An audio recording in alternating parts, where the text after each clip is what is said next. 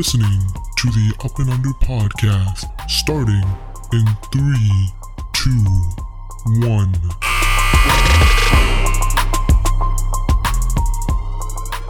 Yo, what's up, guys? Welcome into the Up and Under podcast. I'm your host, Hani. Join with me, as always, it's Zisha. Yo. All right, man. So now that the first round of the NBA playoffs is officially over, there are still some questions now with some of the eliminated teams that need to be answered. Especially the biggest question of all is, what's next? So in the next couple of episodes, we're going to be kind of, answering those questions for these teams and really figuring out what are the next steps for some of these teams. Because some of these teams are in such interesting predicaments that a first round exit really makes the front office think now, what can they do to improve their roster and improve their chances of not letting this happen again. Yeah, and I think there's two teams in particular that have these more questions, I think, than any other team. So in this episode, we're going to be basically answering what's next for the Los Angeles Lakers and the Portland Trailblazers. And yeah, if you've seen our off-season outlook episodes, it's kind of going to be similar to that. But, since we're talking about teams that are actually successful and don't suck, we're going to be talking about the on-court product as well and not just glossing over that because obviously, the teams that we've covered in the past for the off-season outlook, nobody cares about their on-court product because they suck, right? But teams like the Lakers and the Trailblazers and eventually some of the other teams that we're going to get to, we care about their on-court product, and that plays a major factor into what they want to do in terms of their, win now aspirations. So like Hani said, jumping right into it with the Los Angeles Lakers. So this season, obviously, due to the injuries and, other teams as well, COVID and whatnot, the Los Angeles Lakers finished with a 42-30 record, good for the 7th spot in the Western Conference. Now, obviously, as we remember, they had that play-in tournament game with the Golden State Warriors, which allowed them to get to that 7th seed. They're also tied in terms of record-wise with the Portland Trailblazers, as we're going to talk about in a bit. But obviously, they did finish with the 7th seed in the West, which led to their second seeded matchup with the Phoenix Suns, where they were eventually kicked out of the playoffs in 6 games. Pretty convincingly, actually. Pretty convincingly as well, yeah. The problem for them, again, this season they were the best ranked defense in the league, but as always, the problem with them was their 24th ranked offense. They just sucked on offense, and you saw it even more when they played the good teams. They only stayed in the game because of the fact that their defense was so good that kept them in the game. And then obviously in the fourth quarter, when you have LeBron and AD, you're able to win a lot of those games. Unfortunately, when you don't have LeBron and AD, which, was the case for them for a large stretch of this season, and then even in the playoffs with LeBron being there by himself, and, obviously he's at age 36 right now, not able to carry a team like he once was, then you run into a lot of problems, which is why the LA Lakers got kicked out so, soundly in this first round of the NBA playoffs. I think their first order of business, and we've talked about it a number of times with the LA Lakers this season, they need to fix up their centers. They need to get some capable centers who either A, can shoot and space the floor next to AD and LeBron, or B, who can defend, right? Just like they had JaVale McGee and Dwight Howard last season. Now, those two were not shooters by any stretch, but they were able to play their role on one end of the court and serve as lob threats on the other end. And we saw this was able to get the LA Lakers through to win the championship, despite them not being shooters. So I think for the LA Lakers and Rob Pelinka, you need to be able to target either, the first type of center, which is a shooter and a guy who can space the floor next to LeBron and AD, or another guy who can help cover up some of their, defensive issues on the LA Lakers.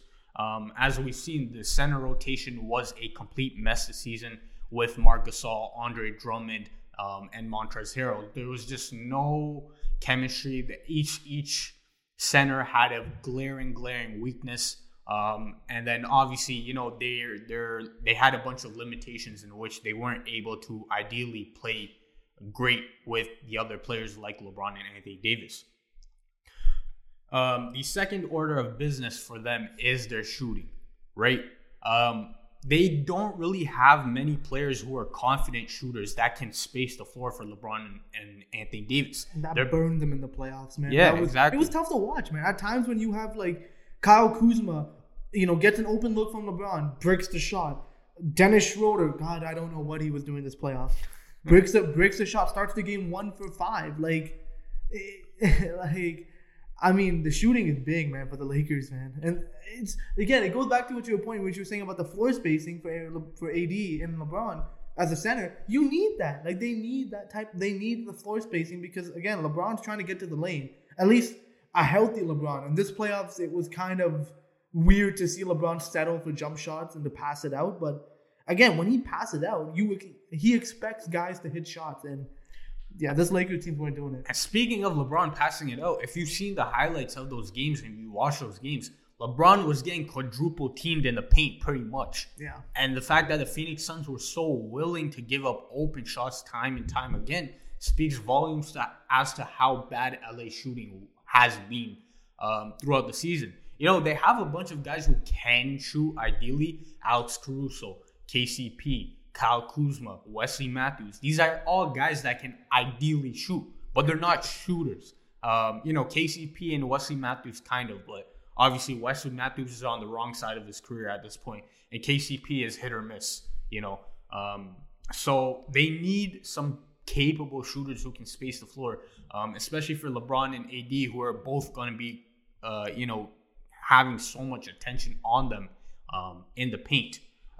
They need some actual 3-and-D guys instead of just a bunch of guys who can play defense, but don't really have a skill set on offense or don't really have a callable, skill on offense where they can go to that time and time again on the floor, where they had a guy like, for example, Danny Green last season who played major minutes for them. Though, again, he didn't really shoot great in the playoffs, but you knew what you were getting from him on the offensive end, and he knew what his role was. You look at a guy like Kyle Kuzma, for example, who, if there's one thing I can say about him, his defense definitely improved this season. But my point speaks to this, is that, you're throwing him in there for defense. Okay, he's legitimately 6'9". He can play a little bit of defense if you get the most out of him. But on offense, what's his go-to skill set? Nothing. He doesn't have a go-to skill set. We thought it was a three-point shot, but again, like, this playoff really proved that it really wasn't there. He's always been a volume shooter, right? And that's not going to cut it when you play with LeBron and Anthony Davis. You don't have 20 shots to get into the rhythm. Same with a guy like Alex Caruso, though I think Alex Caruso is great, and he definitely needs to be back on this team. What's his go-to skill set on the offensive end? He doesn't really have one either, right? And that goes to a bunch of guys on this team. THT, he's a driver, but can't really shoot that well. So they definitely need some shooting to surround Anthony Davis and LeBron James.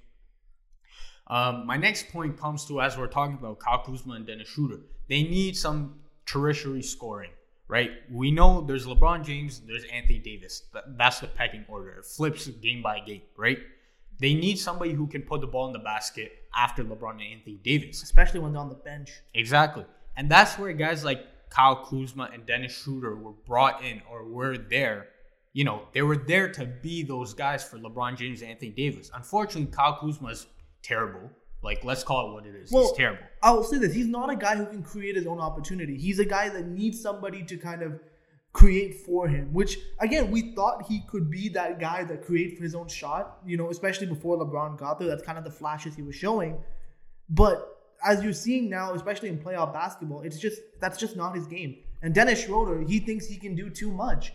And, decides to, especially at the beginning of a game, tries to drive in for layups, not hitting the backboard, missing shots in the beginning of the games. And again, like, you can't score 0 points. Like, both these guys have scored 0 points in multiple playoff games in a 7-game series.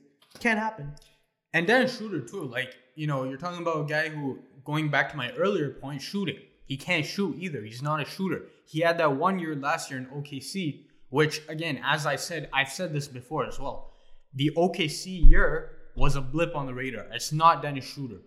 People were hopeful that this was the new Dennis Schroeder. It's not. We know what Dennis Schroeder is. We've seen him for a number of years in Atlanta. And then in OKC last year, he showed what he could become. But that's not him. What he is what he's always been in Atlanta and this year in LA. a guy who can drive, who's fast, who plays hard on the defensive end, but is not really skilled offensively in terms of shooting the ball, at least from behind the 3-point line. And he showed that this season, and especially in the playoffs when Phoenix was willing to give those shots to him behind the arc. And unfortunately, because of his shot selection, he ends up taking those shots a lot of the times.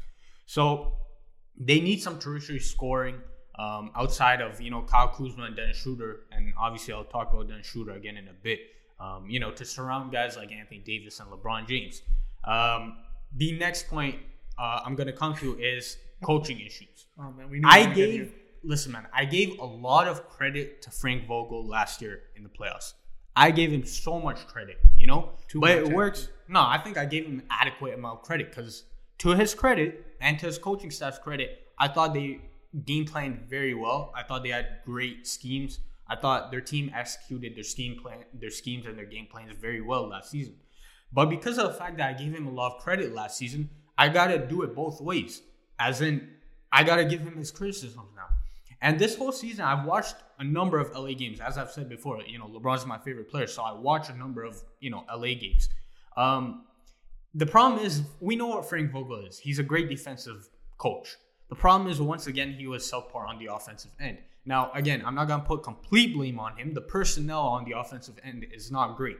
But it speaks volumes as to how Frank Vogel is still, a subpar offensive coach, unfortunately. And we saw that this season with the Lakers, as I said, the 24th ranked offense.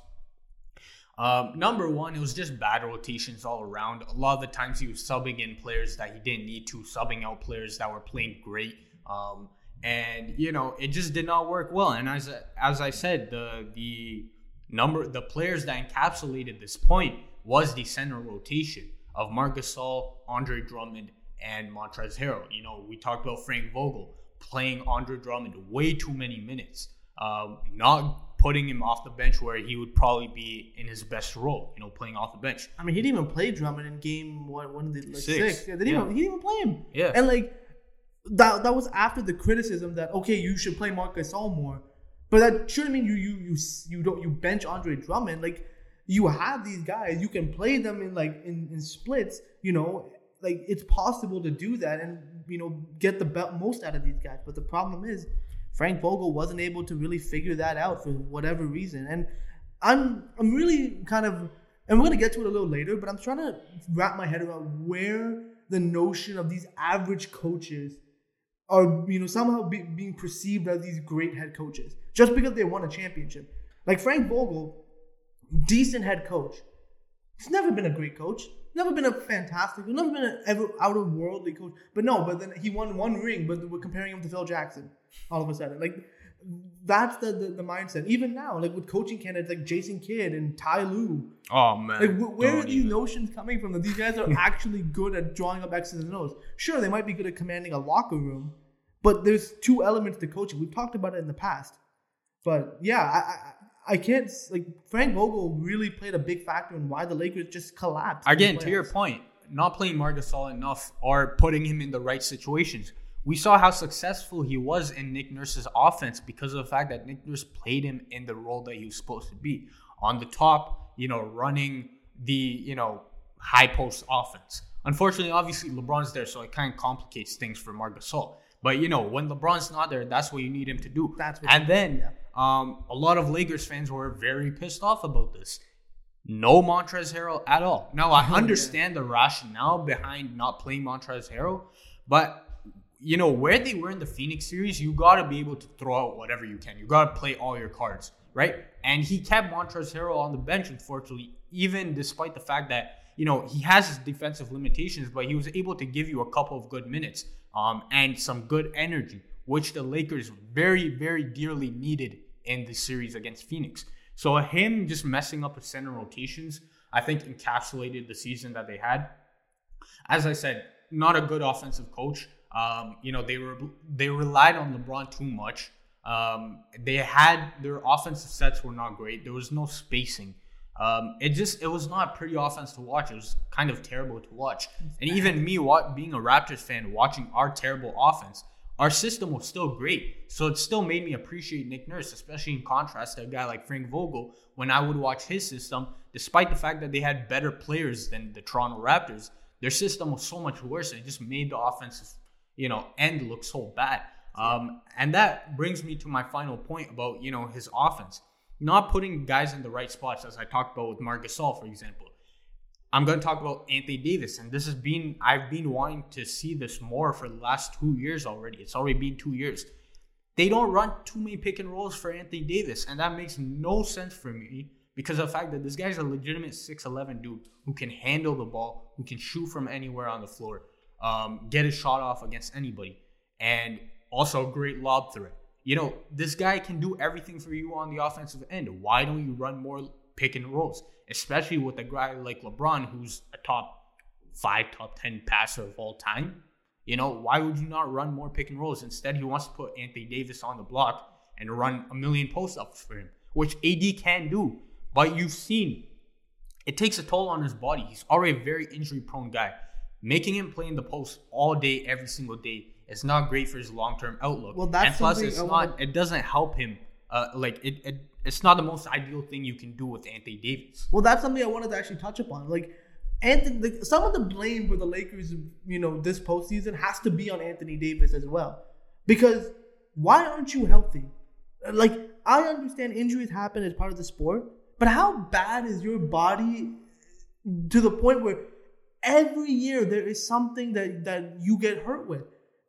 Think about it this way. And again, not everyone can be like a LeBron James spending $1.5 million on his body every year. But that's the type of, situation you got to be in. You got to keep your body in tip-top shape. You got to be in shape. You have to, test your body to, bear a full 82-game season and a postseason. And you were brought in because LeBron is aging. He's old. And if, for instance, an injury does happen to LeBron, which happened before this Phoenix series, the ankle injury, which was clearly bothering him. Anyone that says LeBron was not bothered by that injury, you're fooling yourself, because just visually watching him, he was not the same player, especially in the postseason. But with Anthony Davis, he was supposed to be there to, take the load off LeBron and take over these type of games, take over these type of series, but he was hurt. And again, it sucks that he got hurt, but this can't keep being a trend. Otherwise, then the Lakers are going to have to look into maybe moving him at some point, because the guy just can't stay healthy. He's one of the most talented bigs in the game today, if not the most talented big, but he's always hurt. The same problem with Joel Embiid as well. But the thing with AD is that, AD was brought in for a sole reason, and he's not doing that right now. And to your point, I think I heard this from somebody. I can't remember who it was, but they were talking about this AD LeBron duo in comparison to guys like, for example, Shaq and Kobe. Shaq was dominant, and then slowly Kobe took over that number one role. D-Wade and Shaq. Shaq was dominant. D-Wade slowly took over that number one role. You look at Magic and Kareem. Kareem was the dominating factor. Magic slowly took on that role. LeBron's in year 18, man. He's still doing the same thing. That's kind of unacceptable if you're Anthony Davis. Yeah. You were brought in not only to be LeBron's co-star, but to succeed him as the star for the Los Angeles Lakers. And to this point, LeBron is still the number one guy, which, again, that speaks volumes as to how great LeBron is. But if you're Anthony Davis, you got to be able to take that mantle away from LeBron. And I know you're going to touch upon it in a second, but you're making $40 million over the next 4 years almost. That you got to do better. You got to be better. And the reality of the situation is, the other thing with Anthony Davis, I know I'm going on a bit of a tangent here. Why can't this guy go in for a layup? Why can't this guy acknowledge it? I'm 6'11", probably like 250, 260. Can go inside and lay it up whenever I want. No, I'm settling for mid-range jumpers. That's what AD's doing. But you know why? Because it's psychological. Shut up, Kristaps Porzingis. Well, we'll talk about Kristaps in a future video, in a future episode. But with AD, it's the psychological aspect. He's so afraid of getting hurt, and at least that's what I see. He's so afraid of getting hurt that he's avoiding contact. He's avoiding getting inside. People say, oh, Drummond clogged up the lane, but Drummond wasn't playing, and he was still doing the same thing. So it's really in his head that he's very injury prone, and he's really has to fix that moving forward. Yeah, for sure. And then speaking to your point about, him making $40 million a season, that brings me to my final point about the Los Angeles Lakers. And again, it's not really a good thing if you're a Lakers fan. And my point is that they have a bunch of issues with their cap. They have currently 7 players on their books for next season. Montrezl Harrell has a player option, which I think he might decline probably. So that brings you to 6. And then on top of that, you have, a non-guaranteed contract with Alfonso McKinney. With pretty much 5 players on your books, you're still at around $106 million, which is around, $9 million under the cap. So you only have pretty much a mid-level exception to play with. Now, obviously, you can go over the cap, do all of that. I'm not a cap expert. You can definitely do some stuff. Well, mid-level is to just get a decent player. Exactly. Like, you still got to sign other, fill roster spots as well. So, exactly. Yeah, it's such a tough Not situation. to mention the fact that they have a couple of players that they clearly do want to bring back. They've talked about them wanting to bring back Andre Drummond. I don't know why. I wouldn't. I kind of understand the rationale behind why they want to. Just if they're able to bring him back on a cheap contract, sure. You bring him back on like a tiny contract, okay, maybe, fine. But I really wouldn't want Andre Drummond. But then they have, obviously, Alex Caruso is one of their, key free agents. He needs to come back. He needs to come back. Taylor Horton-Tucker, they invested a lot into him. They apparently did not want Kyle Lowry in order to keep Taylor Horton-Tucker. What a mistake, man. He's about to be a restricted free agent, so his situation is going to be very interesting. And then Dennis Schroeder. Obviously, both parties have said that they want to come back together, but Dennis Schroeder just declined an $80 million contract reportedly in the middle of the season. He's definitely not going to get that money.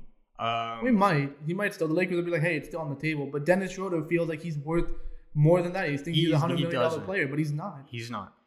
He's a bench player. He's a very good bench player, but he's a bench player.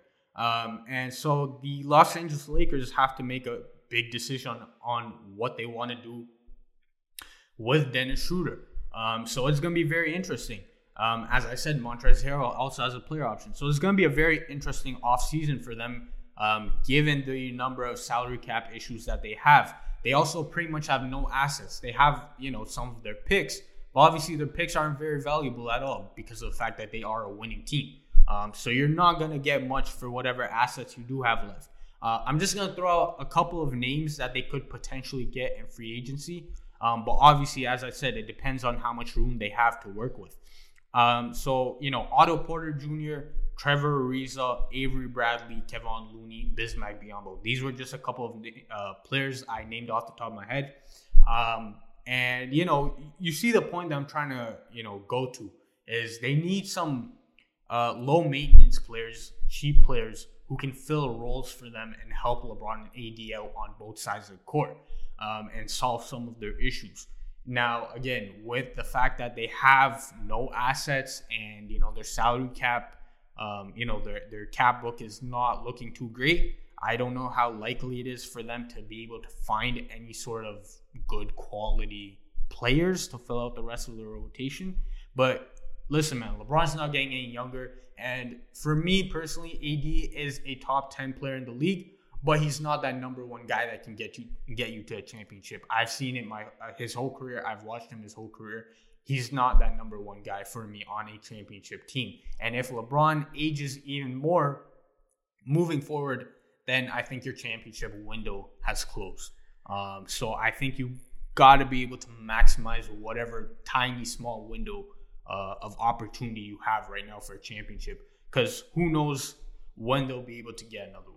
Yeah, I think with the Lakers, LeBron isn't getting any younger, as you said it, man. He's going into year 19 of his career, which is impressive in its own right. But again, now he's had a couple of years of injuries for the first time in his career, which is pretty amazing, actually. The fact that he barely got hurt until now. And again, injuries at this stage of his career are going to take more of a toll than maybe an injury early on, because of the fact that, he's older. His body has taken a lot of mileage on it. But he is still LeBron, and I think knowing how LeBron operates, I think he will come back in the next season healthier with a vengeance, trying to will his team maybe to win one more ring. I think that's what LeBron's going to try to do. And the Lakers have to be all in and respect that and get LeBron and AD everything they need to get them a championship. I think this roster was poorly constructed by Rob Pelinka. I think they let go of key guys who they should have probably kept in Dwight Howard, JaVale McGee, Rondo, some guys that they probably should have kept around, like Danny Green even. So the fact of the matter is that this Lakers team, they have an opportunity to improve the roster. It's going to be very tough though, but this is their window. I will say, to your point about the roster construction, we got to eat our words for this too, because us and most other people before the season started said that this was a great offseason. The additions I think were great, but it just didn't work at all on the court, and I think that was the issue. But yeah. I don't fault Rob Pelinka for that, because we all thought the moves were great. I think he thought the moves were great, but on court products a different story altogether. Well, I think we were a little critical of the Andre Drummond move, but again, that was later on in the season. Yeah, but again, we'll see what happened with the Lakers, but they have a lot of questions to answer heading into this offseason. Which brings us into another team with a ton of questions. We're talking about the Portland Trailblazers. Now, the Blazers finished the regular season with a 42-30 record. They held the tiebreaker over the Lakers, so they actually ended up being the 6th seed. They didn't have to play in the play-in. In the regular season, they were pretty good offensively. They're second best in offensive rating. But the problem with the Blazers is they were the 29th ranked defense. And the funny thing is, this never changed even in the postseason. Like, they were 4th in points per game, but 13th in opponent points per game. And I know what you're probably thinking. 13th, wow, that's pretty good. Out of 16 teams, yeah, that's not great. And that's the main reason why the Blazers lost to Denver. Even though Denver was injury plagued, Portland simply, and it's been a problem they've had all year, their lack of defense. Besides a few players like Robert Covington, Yusuf Nurkic, maybe, and Zisha was telling me not even to put him on, but I'm going to because he doesn't play, man. Well, I'm just going to put him on anyways because that's all they have is Rondé Hollis-Jefferson. Derek Jones, I was throwing. Maybe Derek Jones, but again, similar situation to Rondé. But the problem is, other than these 3, maybe 4 guys, no one else in the Blazers could guard a chair. If a chair was on the court. And that was a major problem. Even though, the Blazers had an explosive offense, a great offense with Damian Lillard. He dropped, 55 and 10 in a playoff game. And set the record for threes in a playoff game. Set the record for threes in a playoff game. But the problem is, even though they're scoring a lot of points, they're giving up just as many, if not more, on the other end. And that is not a recipe for success. And, the Blazers have a lot of, options in the offseason because they have a lot of players coming off the books. Like, obviously, a guy in Yusuf Nurkic, he's already made it pretty clear he's not coming back next year, so he's gone. We have a guy, they have to re-sign Norman Powell. Derek Jones Jr., player option, he might decline that. Other than that, then you have guys like Enes Kanter's a free agent. A bunch of players are free agents this year for the Portland Trailblazers. So they really have to rethink about their strategy and reload up. And funny thing is, when I bring up, Enes Kanter and, these type of players on the Blazers, it really leads to the second issue with this team. Their bench is garbage. Like, they have no depth whatsoever. Like, it's really funny how, everyone was praising the Blazers for grabbing a guy like Norman Powell, having, Carmelo Anthony and Damian Lillard, etc. But besides their starting 5 or maybe their 6th man, that's it. Like, there's really nobody else on the team that you can reliably put on the floor and expect positive results from. And, ideally the Blazers need to get two-way players, or at least players that can defend at a high enough level so that their great offense can at least be productive on the floor, And there are some potential options that they can choose from. Obviously, getting a guy like Patty Mills would be great for them, being another floor general for them. Guy like maybe Kelly Olynyk, Tony Snell, Kelly Oubre Jr. Like, you kind of understand where I'm kind of getting at, where like guys that can kind of, be two-way players or at least give you depth, which is so critical in the playoffs. Ideally, they need to get Damian Lillard some sort of help. And we talked about this in our episode a couple episodes ago when we were breaking down the playoffs in the first round for the Western Conference. We talked about the fact that Portland had no depth. We said Carmelo Anthony and Enes Kanter were pretty much the only guys coming off the bench. And then Terry Stotts finally realized, hey, I have Anthony Simons halfway into the series. Oh, he might be okay. And, he was pretty solid, honestly, but he's not, at least he's not a guy you can rely on, at least in this stage of his career. So Portland, to your point, pretty much has no depth. And this led to Damian Lillard having to carry so much of a scoring load. And then obviously the rest of 5 starters, and even a guy like Yusuf Nurkic, for example, who did not play great in the Denver series, but it wasn't entirely his fault because of the fact that he's also carrying such a huge load as probably your best passer on the team, as probably your best defender on the team, trying to play make for Damian Lillard, CJ McCollum in the playoffs, and then trying to stop Nikola Jokic on the other end. And you saw he almost fouled out like every single game, or fouled out every single game damn near. And it took a huge toll on Yusuf Nurkic. Why? Because he was overburdened. And that stems from the fact that they have no depth. Enes Kanter was his backup. Enes Kanter is great offensively in terms of scoring the ball at least. But, defense, we know he's arguably the worst defender in the league. I mean, even scoring-wise, he doesn't really space the floor either. So it's not like he really provides them with such a important piece on the offensive side of the ball. But again, the bench has just been such a big problem for them, and that's requiring Dame to carry such a huge load. And speaking of, the reason, you'd wonder why Dame is carrying such a huge load. When he had the running mate in CJ McCollum, he had the guy, they acquired a guy in Norman Powell who was supposed to be really solid. Carmelo Anthony is there. But the problem is, these guys didn't really show up. Maybe Carmelo Anthony, that was pretty much... Not really. No. Norman Powell for a game. Carmelo Anthony kind of sucked. Norman Powell for a game. But I think it might be time for the Blazers to consider trading CJ McCollum. Now, the problem is CJ McCollum makes almost $32 million on average over the next 3 seasons. And, he hasn't been that reliable in the playoffs. I know his numbers might look good, 20 points per game, etc. But you know what? He reminds me of a guy like Chris Middleton. To be honest with you, there are certain players that can be number 1, number 2 guys, but there's just certain players that just can't, are more suited to be a number 3 or maybe a number 4 guy on the team. And I think that's kind of what CJ McCollum is. There were just mistakes that he made on the floor, like stepping out of bounds in overtime, or turning the ball over, or fouling at the wrong time. Missing shots. That you cannot expect Damian Lillard to overcome these level of mistakes, especially with the number 2 guy. So it might be a good idea to look into what a possible trade would be like for them. Maybe get Dame a better star player. Problem is, A, the Blazers don't really have any assets to make a trade, and B, McCollum's contract is huge, and the fact of the matter, he's 29 years old. So he's not a young player, but he's making max level money for not really max level production. So, from the Blazers, from the Blazers perspective, they'd be open to trading him because, again, they have a guy in Norman Powell who they can re-sign for cheaper, slot him at the 2, maybe get a 3, or maybe get a better 4 for a CJ. Problem is, not many players that you can get that's an upgrade.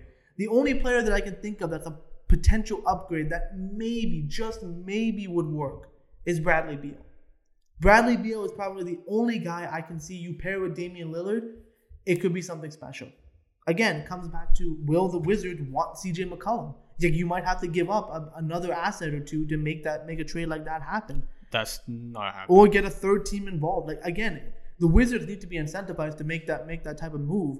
And the fact of the matter is, CJ signed just as long as Beal is. He makes just as much as money, and he's not as good. So that's the only player, or someone of that caliber that, to be honest with you, I was looking, I couldn't find anybody really that would be willing to make a deal. The only alternative to maybe, replacing CJ McCollum is if you trade him away, you salary dump him to a team, and maybe take a flyer and sign a guy that maybe like a DeMar DeRozan, or take a chance on a Victor Oladipo given his health situation, and maybe see if that works, pairing that with extra depth, But again, I really think it's time to move on from CJ McCollum. Or maybe get somebody in to be a true number 2 for Damian Lillard, because he's carrying too much of a load. Again, this has been an issue for the Portland Trailblazers, and a lot of fans, or especially, CJ McCollum fans, have kind of, said that CJ isn't the problem for the Portland Trailblazers. And to a degree, they're right. He's not the biggest problem for the Portland Trailblazers. But he's not the problem the is, exactly. He's not the solution. And if you want to be that next level, if you want to get to that next level in the playoffs, you need to have a solution. And CJ McCollum, unfortunately, he's a very good player, but he's not that solution. When we're talking about the backcourt of Damian Lillard and CJ McCollum, what's, the thing that one guy can do but the other guy, or one guy can do but the other guy can do, right? How does this backcourt help each other? The truth of the matter is this backcourt doesn't really help each other out. CJ McCollum can score the ball. He can't defend. Same thing with Damian Lillard. Except CJ McCollum's a worse version of that because he can't go for 50 like Damian Lillard can. CJ McCollum's undersized for the shooting guard position. Not a great playmaker. He just doesn't fill the holes that you need from a backcourt partner of Damian Lillard. And that's why, this unfortunately just hasn't worked out. Talking about Norman Powell, this was an interesting thing. This was a thing I said when they made the deal. I still thought it was a good deal, but this was the one issue I had with the Portland Trailblazers, knowing their scheme and knowing their personnel, especially with two ball-dominant guys in CJ McCollum, Damian Lillard there. Norman Powell, and I was proven right by this, he would be reduced to a spot-up shooter, which is not his game. He's a guy that needs the ball in his hands to slash, to attack the paint, and then shoot off of those opportunities that he gets from other guys. They essentially reduced Norman Powell to a spot-up shooter role, and that's why you saw his effectiveness minimized so much.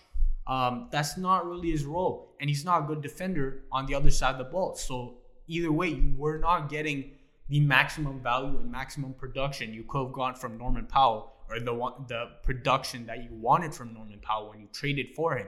And that, again, speaks to the personnel issue of the pairing of CJ McCollum and Damian Lillard, which is why I agree with your point and have said this for years on end already, that I think they need to be able to, they need to find a way to get rid of CJ McCollum and bring back something that works better for the team. Doesn't necessarily have to be a player that's just as good as CJ McCollum, but something that works better for the team. Yeah, like they can even trade CJ for depth even, but the point that we're trying to make is that it's time for them to break up their backcourt. Similar to what the Raptors did in the offseason of 2018, where they broke up Lowry and DeRozan. The Raptors traded DeRozan. Now they happened to have gotten Kawhi Leonard and it worked out, but the Blazers got to do something similar to that. It was something in that sort of realm that you can't keep doing the same thing over and over again and expect a different result. Speaking of things that they do need to also go out and find, they need to find a new starting center, since Jusuf Nurkic is most likely not coming back. And again, Nurkic provided them with that, being their defensive anchor, being able to provide them with some offense.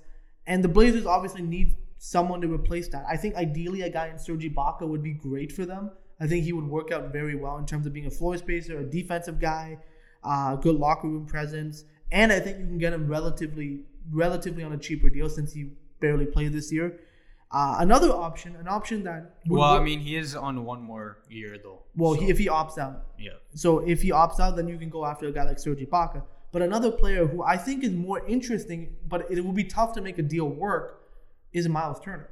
And you can only get Miles Turner via a trade, but this is a move where you can potentially move a CJ McCollum, and Indiana needs a scorer, needs a guy to give them some level of offense besides Domantas Sabonis. Maybe bring a guy like CJ McCollum in to pair, which it works better off because now you have a big, you have a guard, you have decent role players. And again, Portland can get back Miles Turner, maybe even a guy like, what's his name? I'm forgetting his name, Jeremy Lamb. Maybe get a guy like that back, in the deal. And, it could work. The trade in theory could work, but now will the Pacers want to go after a guy like CJ McCollum and give up a guy like Miles Turner? Who really knows? But Miles Turner would really solve the Blazers' center issues. And finally, the last issue that the Blazers need to solve this offseason, they need a new coach. Now, obviously, they parted ways with, they basically fired Terry Stotts, which we basically talked about a few episodes ago, where if Terry Stotts wasn't able to take the Blazers to a deep playoff run, he was pretty much gone. And now we see that was true. So the Blazers need a new coach. And although Terry Stotts, I thought, was a pretty good coach in terms of, getting the Blazers to the playoffs, and year after year after year. The fact of the matter is that they need somebody better than him.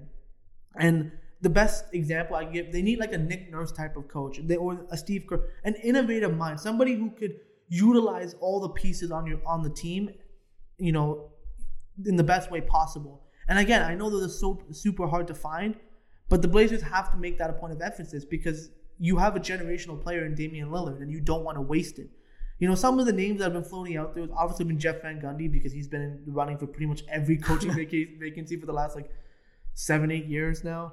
Last decade and a half. Maybe last decade and a half. Honestly, to be honest with you, I don't even know if Jeff Van Gundy can still coach. To be honest, I don't really know. Mike D'Antoni is another one, but I don't think that's a great idea considering, again, he's the reason why they call him Mike Antoni because there's no D. The D is non-existent because Mike D'Antoni doesn't coach defense. Another option is Chauncey Billups, who Damian Lillard has vouched for. Again, I don't know how good Chauncey is as a coach because he's been under Ty Lue's staff with the Clippers. But he could be an interesting option to take a flyer on. Another name who I've been actually really surprised about and actually really want to see a coach in the NBA, Juwan Howard. Juwan Howard has right now been coaching Michigan, the college team. And man, if he makes the jump to the NBA, not only will he be instantly respected by every player, but he's pretty darn good. He knows how to coach, which is, it's pretty good for him. So the Blazers definitely need a new coach, somebody who can really get them through the playoffs and really, utilize all their guys, in one shot. But, I think, for example, a guy like Mike D'Antoni, to your point, like Mike Antoni, there's no defense.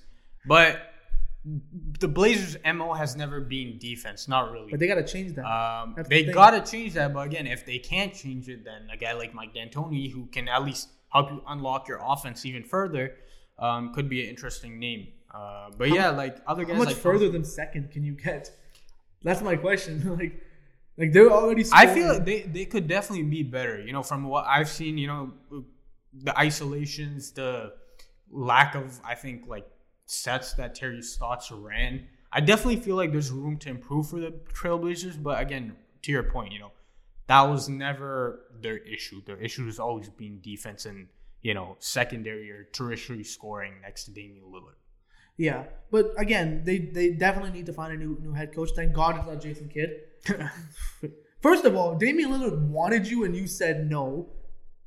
Disrespectful, in my opinion. Second of all, he's not even that great of a coach. Honestly, if the Blazers even hired him, I would have been disappointed because I would have been like, really? That's the best you can do?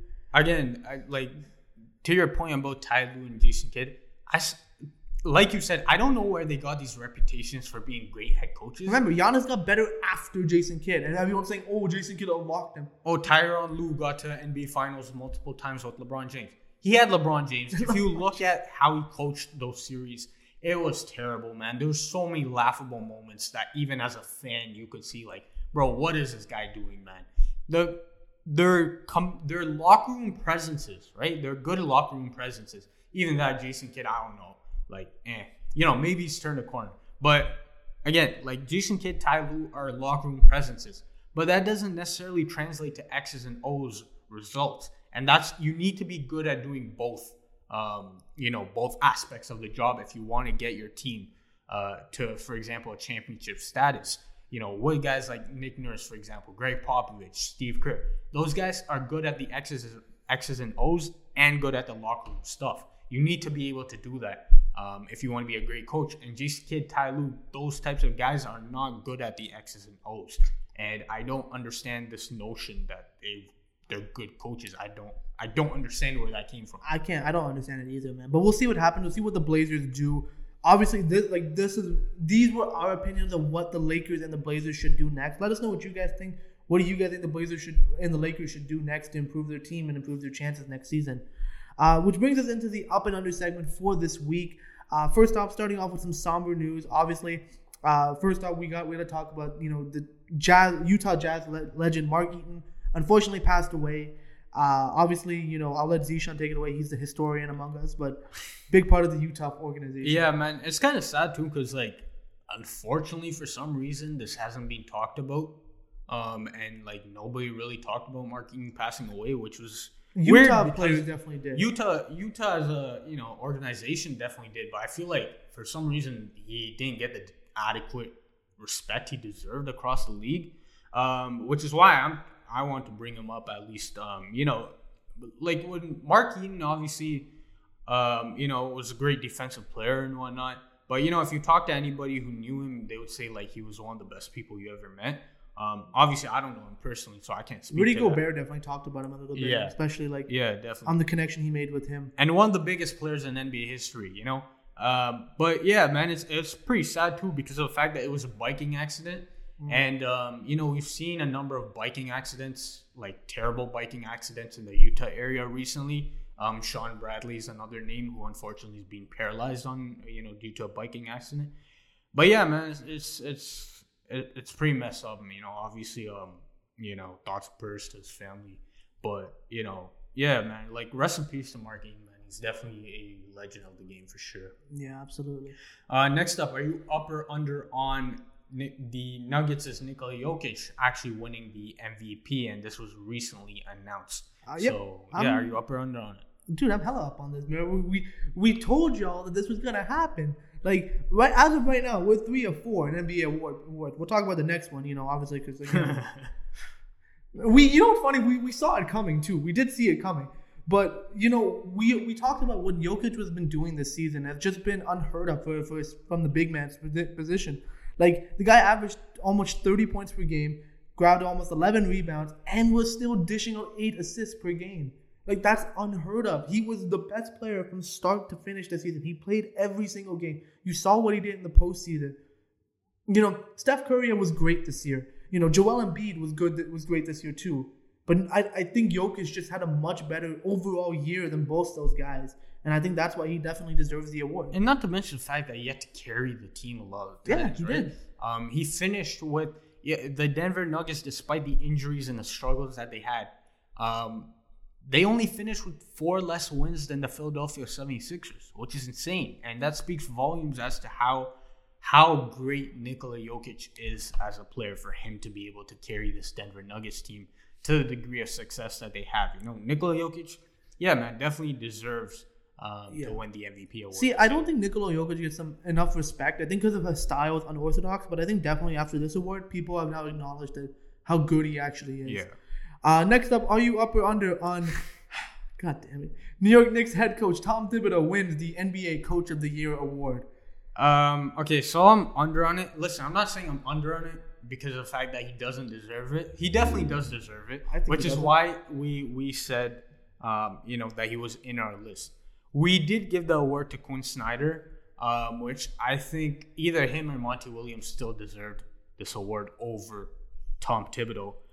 But as we said in our episode when we predicted the awards, I think I'm pretty sure I said it that despite the fact that we gave our award to Quinn Snyder, I said that I am pretty sure that Tom Thibodeau will win it because of the fact that, first of all, he got his team 20 more wins than the previous season.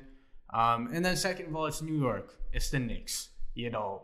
It's big market. Listen, I don't give a damn about any of that. The fact of the matter is, first off, I can get it all out of here. Thank you, Atlanta Hawks, for proving my whole point. The New York Knicks were okay. They weren't great. This is the first year they were above average, and the Knicks thought they were going to win a championship. I'm glad they got humbled as a fan base. Yo, Knicks fans chanting, "We want Brooklyn, bro." Bro, I can't wait. You wouldn't even want Brooklyn, honestly. The way they're playing the Bucks, you wouldn't even want them. But it's funny how the Knicks really I'm waiting for Tom Thibodeau to eventually have to miss the playoffs next year. I'm really waiting for it to happen, for this fan base to be humbled. I still think Tom Thibodeau is a flawed head coach in terms of, again, the Knicks were so bad on offense. You saw it in the playoffs, and Trae Young tore them apart, even despite having the 4th best defense in the league. Trae Young tore them apart. I don't even like Trae Young that much, but he played well. And, the reality is, I think Quinn Snyder and Monty Williams did a much better job with their teams, getting the most out of their players, higher seeds in more difficult conferences. I definitely think those two guys deserved it over Tom Thibodeau. But again, it's the New York factor. It's the media factor. which I kind of disagree with. Yeah, man. Damn. I mean, like Ruined our predictions. We were going so well. It's not that he doesn't deserve it, but like, man, I still wouldn't give it to him. Other guys deserved it more. Yeah, fact. Next up, are you up or under on Mavericks legend Dirk Nowitzki saying that Luka Doncic has already surpassed him as the Mavericks GOAT? I'm under it because not yet. Luka's got to win a title. Title, maybe an MVP to definitively surpass him. I think talent-wise, I think he has more talent than Dirk has.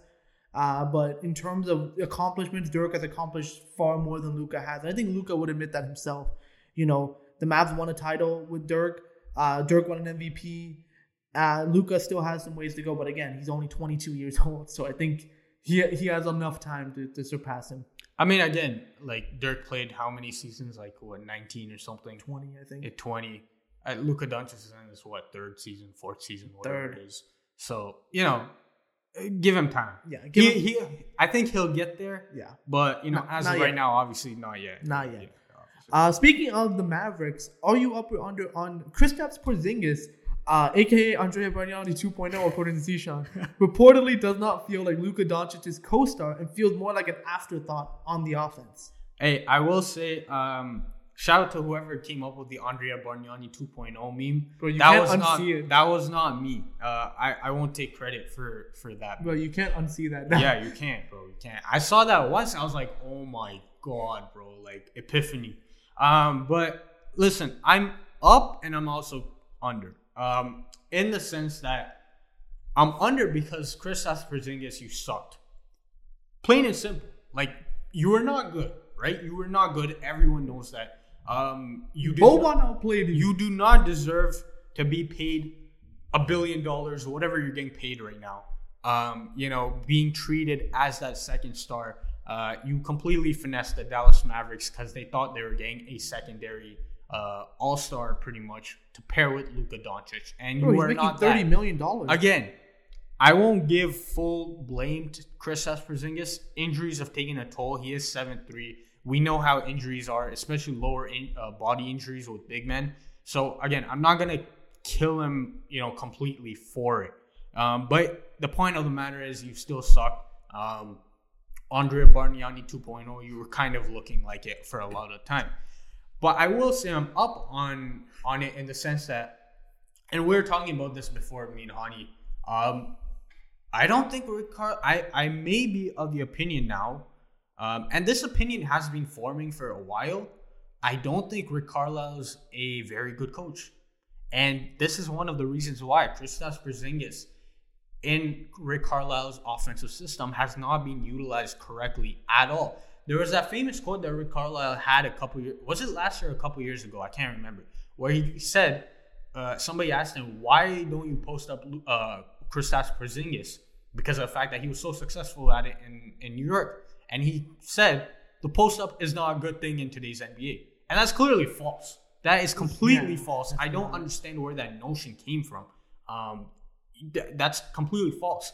And I think I'm going to say that I no longer qualify Rick Carlisle as a top coach in my books. And I think that 2011 championship, first of all, credit to Dirk Nowitzki and the rest of the players. But I think I'm giving Dwayne Casey a lot more credit for that now. I already gave him a bunch of credit, but I think Dwayne Casey deserves even more of that credit now. I don't think Rick Carlisle is a great coach.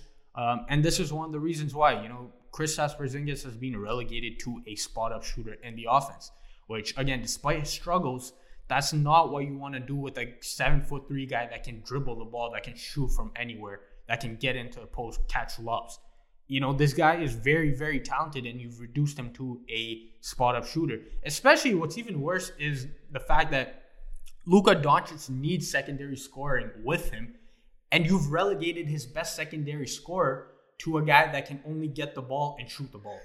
So Luka Doncic has to have even more work on his plate.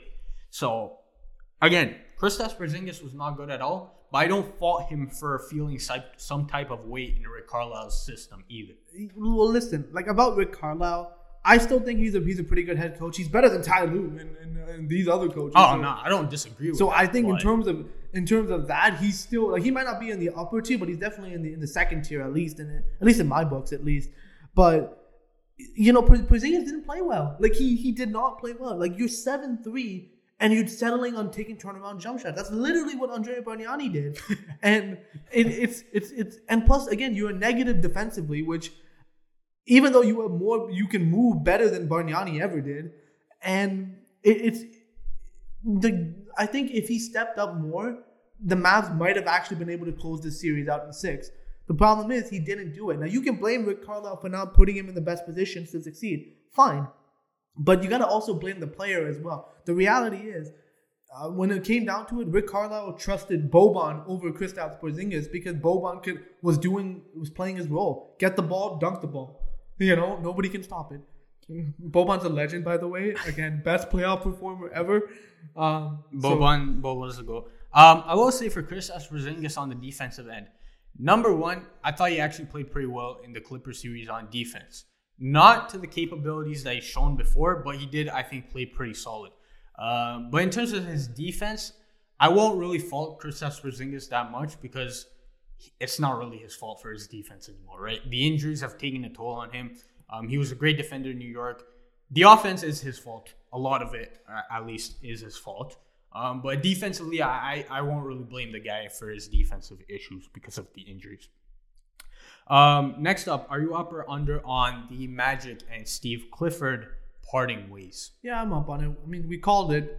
We said it was going to happen. I think this is one of our coaches in our coaches hit list that actually. No, it wasn't. It wasn't one of the coaches on the list. Was he an honorable mention? But we did say that he was probably going to get canned. Yeah, I think we said he was an honorable mention, but I think the coaches hit list was guys that we didn't like at all. But we do like Steve Clifford. It's just that wasn't great. We think he's a solid coach, and I think if he comes on to a winning team as more of a defensive coordinator type of role, I think he'll be fantastic in that role. But in terms of him being a head coach, especially for the Magic, they're just going in two different directions now that it doesn't make sense to keep him around. I think the Magic are trying to do what the Thunder did, get a younger coach and who can develop younger players and rebuild that way. So I'm not surprised that it happened, to be honest with you. Yeah, man, exactly. It was bound to happen. Plus for Steve Clifford as well, you kind of want to get out of that situation. Pretty much. But moving on, finally to end off this episode, are you up or under on former Boston Celtics president Danny Ainge retires and Brad Stevens is apparently going to be moving up into his role? Honestly, the turmoil begins. I mean, I guess I'm up on it because of the fact that Danny Ainge was kind of clearly time for him to move on. Danny Ainge gave up. He kind of did, but also again, the heart issues that he had kind of makes sense. He is older, but I think first of all, I don't know how to process this. I don't think anybody knows how to process this. Bro, no one saw this coming. It came out of nowhere. What? When it happened, everyone was just like, what just happened? Right? Nobody knows how to process it. First of all, we don't know how Brad Stevens is going to do in his new role. We don't know if it was a good thing for him to move out of a head coaching role. We don't know if anybody will come in through the door for a head coaching job that will be better than Brad Stevens. So it was a very weird situation all around. And it kind of encapsulates the season that the Boston Celtics have had. It's been a very weird, disappointing, and up and down season for them. I think, what you were saying, Danny Ainge retiring. Although, again, I'm joking that Danny Ainge gave up, which he definitely did. He kind of did. He definitely did. I mean, the Raptors won more championships in the last decade than you did. But you know what? We're just saying. Just saying. But you had a chance to trade for Kawhi and AD, and you didn't. But, just saying. So and the players they did trade for, it completely failed. They busted. Yeah. Your best move was getting Jason Tatum and Jaylen Brown. Those are your best moves.